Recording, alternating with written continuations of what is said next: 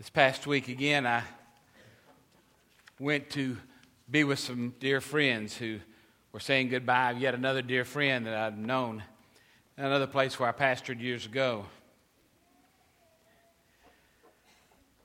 Yesterday afternoon early, I was visiting with Carl Troyer in Baylor, and we got a full report from the oncologist while I was there, and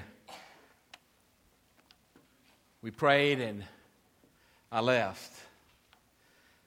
Last night, while something as important as a football game was on, it was interrupted by a call from the sister of my son-in-law, who lives now in Kentucky where they moved, and she asked us to pray because her oldest son, who's 5 or 6, I don't know, somewhere in there, 7, 8, I'll get there in a minute. He's a young boy. He was riding a go-kart on the farm they had bought in Kentucky with a cousin who was older who was driving. They didn't make the turn into the gate, and they crashed on his side into a pole by the gate, and they were having to do some brain surgery, some skull surgery on him in the hospital with an eye that was damaged, a hole piercing his cheek, and some scrapes and cuts on a knee. And they asked us to pray while he was in surgery. And so for an hour and a half, we waited for the surgery to be over until we got good news.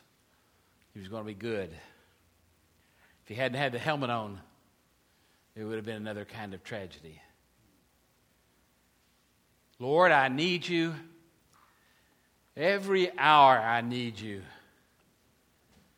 And then God comes, and peace comes with God. Gracious God, I ask this morning that as you speak to us, gathered here about serving in your name, that our needs, which are many, will be met by the peace which is never ending from you. Even as your word ministers to us and draws us together as the body of Christ gathered here with the body of Christ that is gathered throughout the world. For it's in Christ's name that I pray. Amen. Now, when I was in Paris, Texas, there for the funeral of that friend, after the service was over, I met one of the people who had come on staff shortly after I left there as a part-time financial person for them, and as a person who had been involved in a couple of 2 or 3 Bible studies I taught while I was there in the Disciple Bible Study series, and he wanted to show me something. His name is John Kirkman, and he wanted to show me how the food pantry had been doing in the 10 years since I left. It had started out as in a small little building we'd kind of remodeled and done that was on the corner of our property there in downtown Paris, and was feeding a modest number of people but making some small difference. And at that time there was another larger pantry on the same street just down a little bit ways that was had some issues, but it still met a lot of people's needs. A few years back it burned to the ground. And he said he wanted to show me this pantry. I thought he meant the one back on the corner of the property, but he said, you need to go down to such and such on Main Street, and I'll take you there. Just follow me in the truck. So I followed him, and we pulled in front of this about 2,000 square foot older building there in town, which had the appropriate signage on it. I went in, and he began to tell me about what this little food pantry was doing now. In this 2,000 square foot, they were serving about 40,000 people last year across 2 and sometimes 3 counties.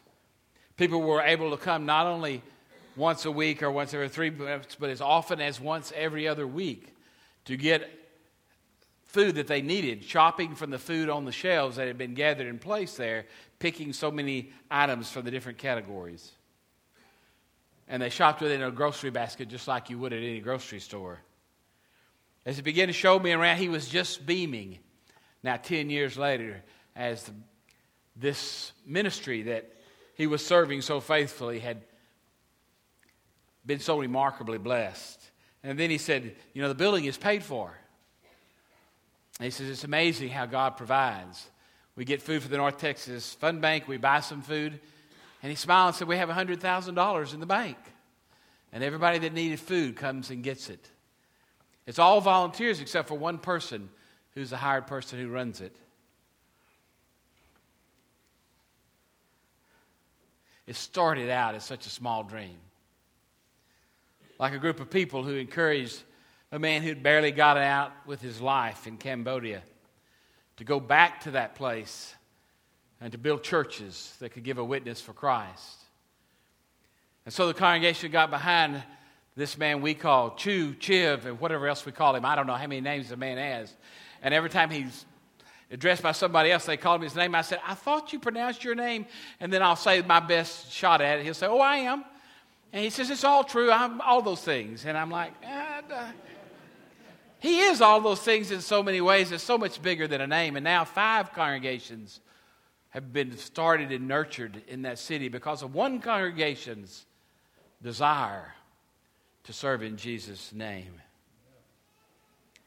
So many things are happening. I got a letter today from a Presbyterian church thanking me for a list of people who from this church, I think it must be a Sunday school class, go there every so often to help serve. And every time they go, I get a letter listing the name of the people who go there to help serve at this Austin Street shelter. Service is not just at the heart of being a Christian. Being a Christian is being a servant. There really is not a better definition for a Christian than servant to be found anywhere. It's hard to call someone Christian if they are not a willing, humble servant. Now, almost everybody that goes to church will serve occasionally. I've got 30-some-odd years of practice at encouraging people to serve, and I can promise you there's a way to get almost anybody to serve. But some of it's just not all that enjoyable. And I used to be pretty bad about it, I'll admit. You know, arm twisting, well, yeah, sort of. Emotionally wringing out, yeah, every now and then. And just plain leaving a guilt trip on them, yeah, I've done that too. You know, sometimes the needs were so great and the people were so unwilling that it would take my best sales pitch to get some of them off the couch. I'm even told that now the greatest ministry here, you know, that ministry early on Sunday morning of donuts and coffee, is in danger because nobody's volunteered to donate. But I'm guessing I won't have to twist arms on that. I'm guessing that when there's nobody there to serve them and there's no donuts, the children will take care of that for me. Somebody's going to get out of bed early and get the donuts. It's going to happen. I believe in that. It's not going to be left undone. It will happen. Service is God's plan to save the world.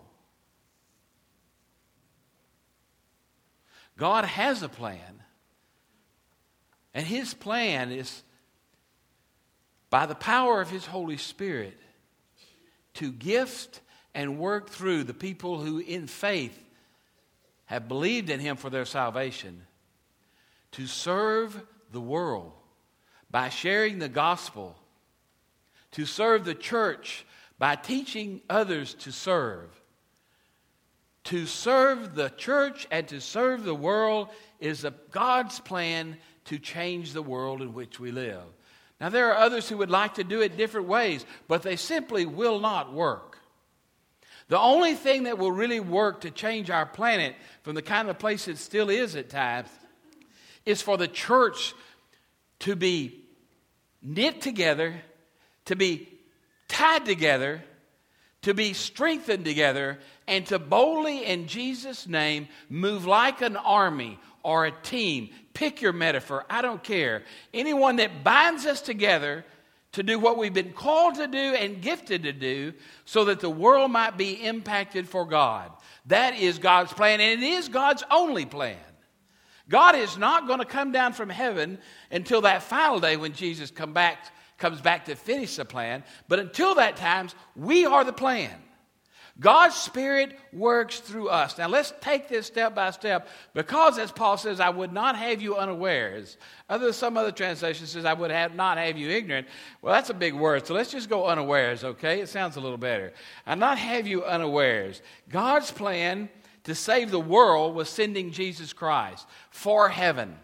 We are saved for heaven because of our faith in Jesus Christ, who's done that work. And it's glorious work. We didn't have to do anything except pronounce our faith in that one who's made salvation a heavenly reality for us all. But the key is, God didn't intend to just save us for heaven. He saved us in such a way that salvation begins here on earth in order that even the earth can be redeemed. Now, it won't be fully redeemed until Jesus returns. But the people of God, filled by the Spirit of God and gifted by the Spirit of God, have a calling to bring salvation to the earth. Sometimes it's in a bag of groceries. Sometimes it's in a ride to the doctor. Sometimes, as one of the children says, it's a place to sleep. Sometimes it's helping someone who's on their last scent of hope, and they're thinking about ending it all. Now, Jesus is the one who causes all this good work to happen through the power of His Spirit through us. Let's be clear about that. Spirit gifts us. Where is God calling you in 2014 to serve through this church? In this church and in His world? That's a three-part question. Where is God calling you to serve through this church, in this church, and in the world? One or the other is not enough. At the end, I'm going to ask you to increase your service. So I'm just warning you now. Let's see. Okay, you're warned.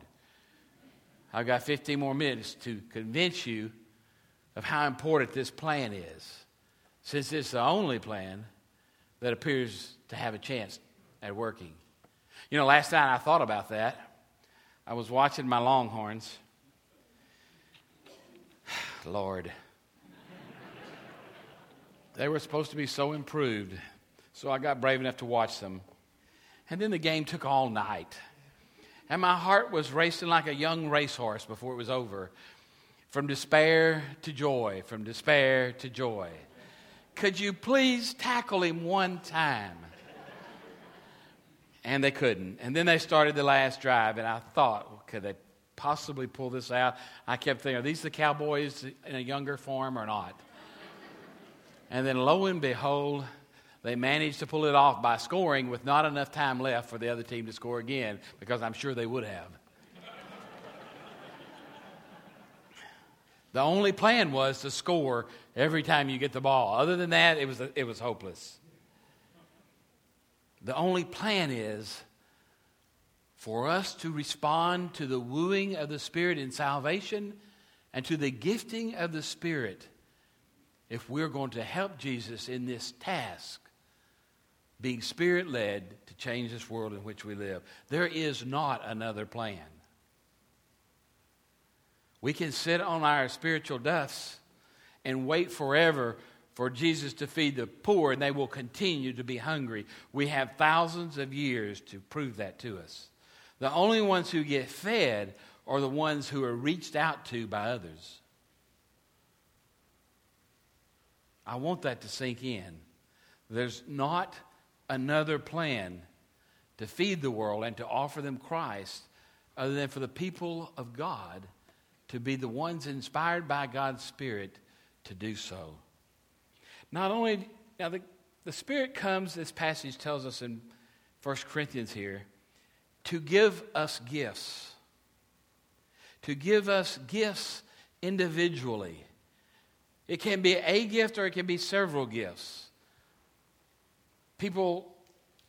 I was surprised this last week in the Bible study. I asked the group there, how many of you, and I don't remember how many there were, 25 maybe? I assumed I was going to get an overwhelming response because we were thinking about doing something this coming Wednesday night. And I thought, well, it might not be important in this church. And I said, how many of you have ever taken a spiritual gifts inventory to know what spiritual gifts you have?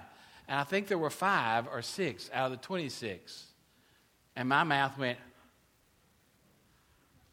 Bible-believing Christians in a Bible-believing church who somehow have managed or not been offered the opportunity to know what spiritual gifts God has given them. Now let me be clear about this. Again, I think I've already said this. This is God's plan to save the planet. God is not without a plan. We are the plan. And God's Spirit, it says, has given everyone a spiritual gift, and to many persons, plural gifts. However, if your plan in life is to be a great pianist, and you don't know that, and you just sit down at the piano and start playing, not realizing that you were supposed to be the best pianist the world had ever known, you will probably sound awful.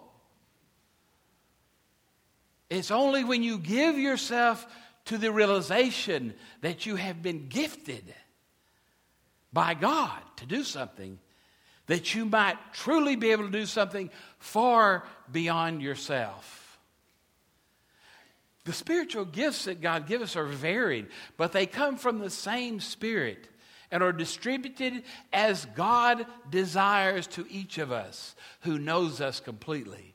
Now, it's not just the spiritual gifts we have to use, but they are crucial in the work of the church. All you need to do is think about your life when you have received ministry by someone who is not gifted to do that ministry. I remember a Sunday school class. He wanted to be our teacher because he was such a good spiritual man. He was so boring. God, it was awful. It was punishment. The words were good, but there was no gift there. It was hard for the class to get it because he just went everywhere. It was just, and you were like, would you please sit down and let somebody who's been called to teach? And usually we ask that question in churches and everybody's shaking their head, that's right. And a lot of people shaking their head, that's right. Our teachers who are gifted to teach in the schools, trained to teach in the schools, so they're not only gifted, but they have honed skills to teach in the classrooms. But they somehow can't find time to teach in the church and to teach our children. Now, you say, well, you're getting hard on the teachers. You better be careful. I know I live with one. I know that. And there were times when I would say, darling, we need a teacher. And she'd say, well, you ought to find one. I've been teaching all week, telling them all week about Jesus. I don't have any energy.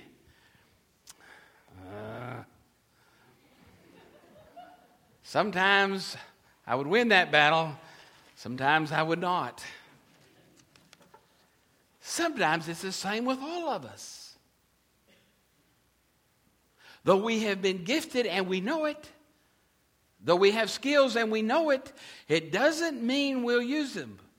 We might not have time to go on a mission trip just because we're an MD and they have no doctors where the mission trip is going. We might not have time to go on a mission trip and do the hard work of building a well so they'll have water for a school in a far corner of God's earth. Even though we're young and healthy and strong, we just might not have time. Even though our hands and our strength are a gift from God for us to use, spiritually touched by the gift of helps. So that we'll want to serve. So that we'll want to make a difference. Do you know your spiritual gift? If so, do you know where God can use that in the ministries of this church? Now, sometimes it's not hard for us to decide where we want to serve because we've been doing it for 30 years. And God told us 30 years ago that our gift was serving, and we've been cleaning up in the kitchen ever since. And thank you, God bless you, that is not my gift. And I'm a grouch when I'm having to do it because you won't exercise your gift. But if your gift is serving, then you serve in that way. But we're oftentimes given more than one gift. We don't have to serve in the same way over and over again, year after year after year. And the decision about where we should serve should come through prayer and where God is gifting us presently. I have never spoken in tongues in my life. I've been coached how to speak in tongues. It didn't take. And it didn't take because it's not a spiritual gift I have. But if I ever get in the place where I cannot speak out loud, I fully believe that the Spirit will give me that gift if I need a way to cry out to God. But as you can tell, I have ways already to cry out to God. I am crying out to God today. If you've missed that, I am not talking to the person behind you specifically. I am talking to you. Every last one of you. Why? Because we have so much to do. And many of you are already probably pretty fully engaged in doing wonderful things.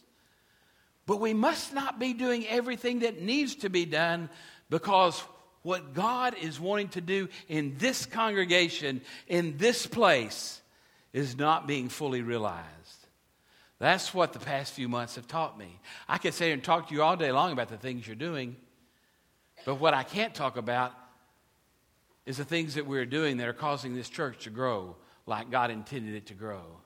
You see, I believe God had a vision when He inspired your leadership, both lay and clergy alike, years ago, to move to this place. I'm here by no accident. I'm here, the bishop thinks, because he appointed me. I believe because God sent me to help supply what is missing so that all the wonderful things that are going on continue to go on. But added to that will be a new kind of focus and a new kind of serving that will spawn growth in this church. Not just in the people that are here, but in the whole community of Carrollton. I'm a hog, remember? There are people out there in this city who are dying for lack of faith. There are people in this city who've never seen answered prayer.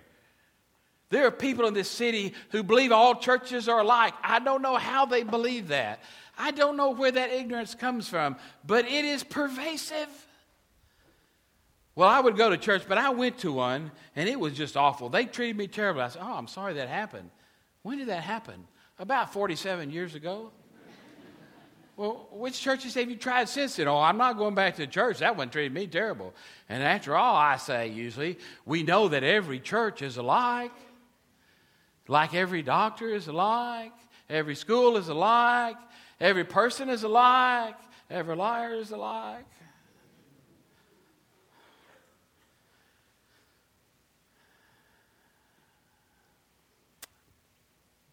God has a plan. Jesus was His plan for heaven, and the Holy Spirit through us is His plan for the earth. What is your gift? But not only that, what are your talents? People have talents that just slay me. Now, they're not all spiritual gifts of the Holy Spirit, but they just have talents. A lot of talents come in human packages. And some of them are just as simple as personality. Some people have a personality that is made for reaching people. How many of you know Nikki Khan? She's still in the building? Yeah, she's still over there, isn't she? She's such a bashful child. She rarely has a word to speak, but given the opportunity, she will speak long and loudly and quickly and often. It's who she is. She makes a difference when she's around people, telling them about her church. It's hard to tell her no. I met some other people that it's very easy to tell them no because they got excited. Well, it's a long time ago. They can't remember when or what for. Nikki gets excited when her eyes open in the morning. She's excited. She's probably excited when she's sleeping. People like that who have infectious personalities need to be encouraged and guided in a way that they can be turned loose on this community. It'll take more than just one, and there are more than one I've met out there. Nikki is just a name I can remember. Thank you, Nikki, for being part of the sermon. Ask Sally how that goes. That's just the way it is. Not only do you have talents and spiritual gifts, you have skills. Some of you have learned skills. You learned how to build things, and you give them to the church, like Scott does. You've learned how to pray, like many of you have shown down here at the Chancellor. I watch you every week, and you share them with others as you pray for them. Some of you have learned how to teach. Some of you have learned how to sew. Some of you have learned how to cook. I particularly appreciate that group. Some of you have learned how to do yard work. Some of you have learned business skills that you can put to work in the church. Some of you have learned how, it's just all kinds of things. Some of you understand the things we carry on our belts, and that bing and ding and bring all kinds of messages day or night, whether they want them to or not. Some of you are in that business. You understand IT. It spells it to me. I don't know a thing about IT. I buy it and expect somebody to keep it running. But some of you have skills. What you have, what you've been given, is what God intends to use. And to Moses, when Moses was whining, no, I can't save your people, God. I'm not eloquent. I can't do it. You need to send Aaron. Send somebody else. God was really tired of that speak, so he just said, here's the way he shut Moses up. He said, Moses, what's that in your hand? It's a shepherd's staff. Throw it on the ground. You know the rest of the story. What's that in your hand? What is it that is part of you that God can use? I need to know that because, I haven't had time yet to meet all of you. But by the 1st of December, as many of you as possible is going to be assigned to a new job. There are a lot of committees in this church. I'm meeting with the discipleship group this week. Some of those committees are going to go away. Many of them are going to become one. Because I want to free up people from this committee work and get you out in ministry. We don't need you to have 14 committees to be on unless you're the lay leader, God bless them, or the chairperson of the church council. They just get punished. The rest of us, one place is enough. We don't need 4 or 5. We need time to use our other callings from God, our other giftedness, our other talents to serve. And without those, then the kingdom on earth is delayed even more. We are the body of Christ. We're God's favorite team. In fact, we're His only team to accomplish His will on earth. Young and old, short and tall, effervescent in personality, quiet and intent in personality. God has gifted you, everyone. You say, but I don't know what my gift is. Okay, I'm going to answer that problem in just a minute. Let me run through this because I worked so hard on this, I need to say it. What's the problem with the church if all this is true? Sometimes people or the gathered group of people called the church don't know their gifts. Sometimes they use their abilities and skills, talents, and even their spiritual gifts for themselves, for personal worldly gain, to the extent they don't have time to serve in the church. Sometimes they lack a singular focus, or they have a singular focus instead of a dual focus. By that I mean that some churches gather together just for themselves. Some churches gather together just to be in mission. And all along, God has intended that every church that gathers both for the building up of the body and for the mission of Jesus Christ in the world. Every church is called to do both. Sometimes the problem is they are unwilling to serve or even to hear the call. They just have God turned off. They don't want to really be bothered. And not all of them are that way. For instance, I asked Don McCracken. I'm so glad, I'm proud of myself I got his first and last name both correct. Now you know who it is too. Sorry about that, Don. His time is up on the finance committee at CCA. And we haven't yet had the nominating committee yet, but I've already nominated him by asking him, could you serve another year? Could you do that because you started something that needs to be finished?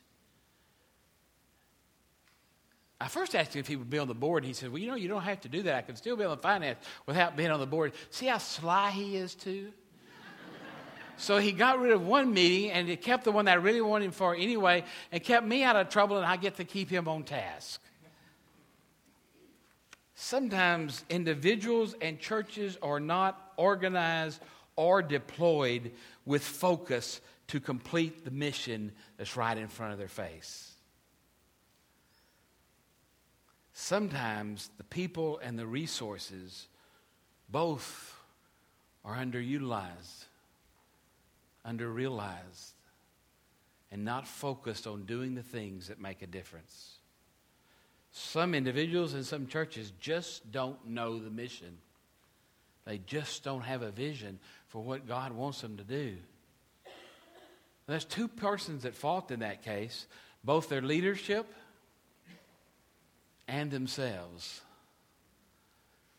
You ever tried to give vision to somebody who just didn't want any? I have. Trust me, it's hard work.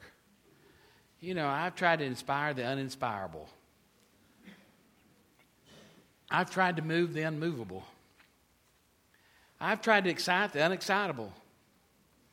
I've tried to bring sight to the blind occasionally.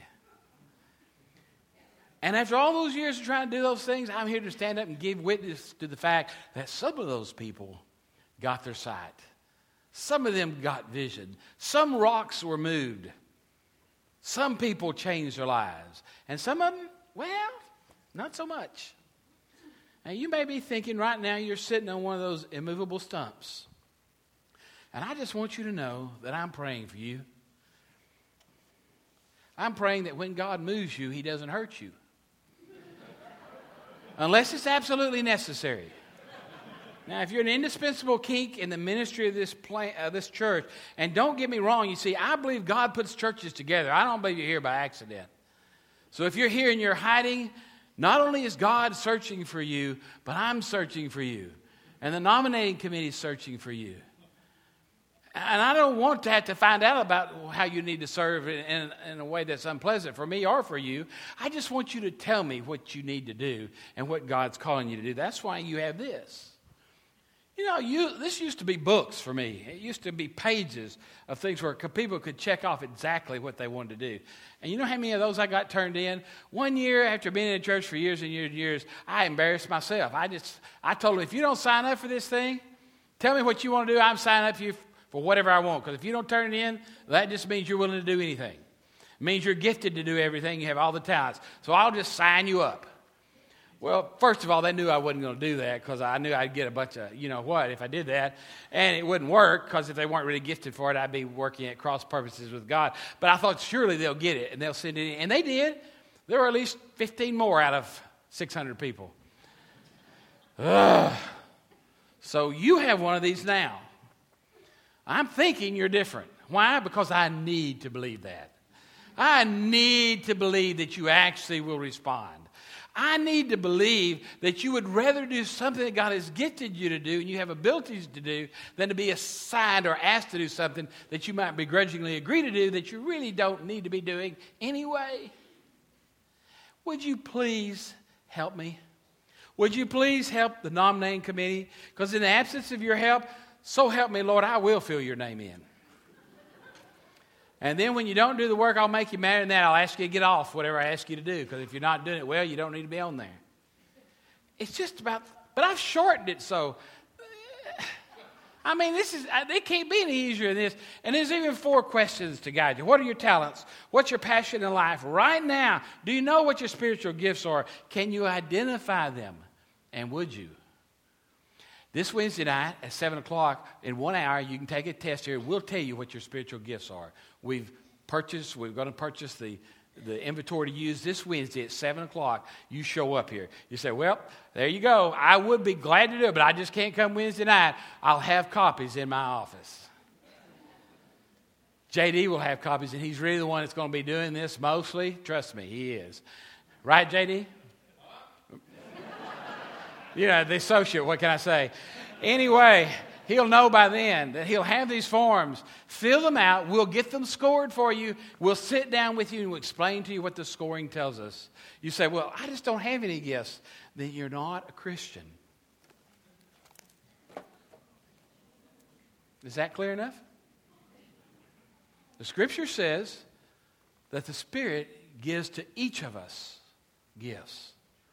So if you tell me you don't have a gift, then I need to tell you about my Lord Jesus Christ, who died for your sins and wants you to follow Him. Because if you're a Christian and you're breathing, you have a spiritual gift. And most of you have more than one. And for the sake of the world, I'm asking you to let us know what they are. You can fill them out and send them in today. You can come Wednesday night and learn how to better fill it out. And we'll have extras in case you lose them. You'll probably be able to find one on the floor next week.